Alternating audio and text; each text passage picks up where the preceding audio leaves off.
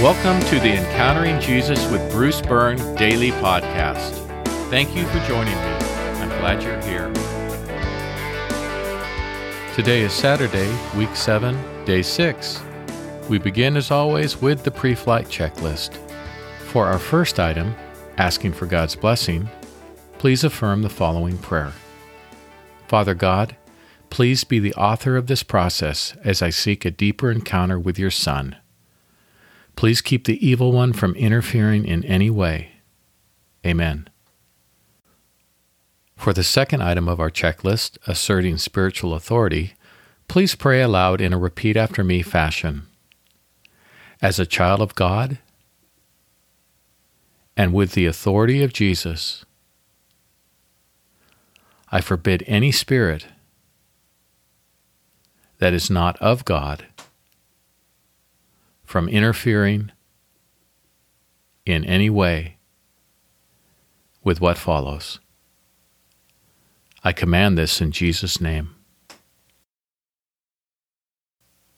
For the third item, asking for forgiveness, take a moment and confess to God anything for which you need forgiveness. You may want to pause the podcast to do so, or you can remember to ask for forgiveness later. For the fourth item, forgiving others, if there's someone whom you can't forgive, just mention this to God and ask Him to bring you to a place where you can forgive them. Today's podcast is titled, Do You Want to Become Well? The encounter we'll look at today takes place at the Pool of Bethesda. Now, it was believed that angels would periodically stir the waters at the Pool of Bethesda, and that the first person entering the pool after the stirring would be healed. So today's Bible reading is from the 5th chapter of John. After this, there was a Jewish feast, and Jesus went up to Jerusalem. Now there is in Jerusalem, by the sheep gate, a pool called Bethesda in Aramaic, which is 5 covered walkways. A great number of sick, blind, lame, and paralyzed people were lying in these walkways. Now a man was there who had been disabled for 38 years. When Jesus saw him lying there, and when he realized that the man had been disabled for a long time already, he said to him, "Do you want to become well?" The sick man answered him, "Sir, I have no one to put me into the pool when the water is stirred up. While I am trying to get into the water, someone else goes down there before me."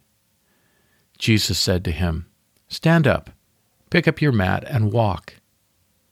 Immediately the man was healed, and he picked up his mat and started walking.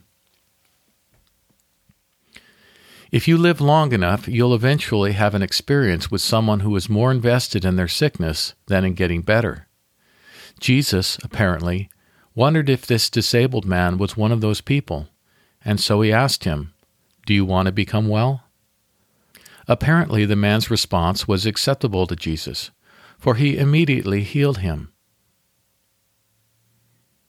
Today's meditation, imagine that you are present to observe the scene. Watch as the events unfold. Picture Jesus by the Pool of Bethesda. See the great number of sick, blind, lame, and paralyzed people lying in the walkways. Watch Jesus approach the man who had been disabled for 38 years. Hear him ask him, "Do you want to get well?" Listen as the man replies, "Sir, I have no one to put me into the pool when the water is stirred up. While I am trying to get into the water, someone else goes down there before me." Hear Jesus say, "Stand up, pick up your mat, and walk." Watch as the man is immediately healed. See him pick up his mat and start to walk. Our prompt to worship: reflect on how ready Jesus was to heal the moment the man indicated that he desired healing, and thank Jesus for his readiness. Today's questions. Question 1. Have you ever known someone who didn't want to get well? Question 2. What about the man's response do you think Jesus found satisfactory? And question 3. Do you think Jesus would have healed the man regardless of his response?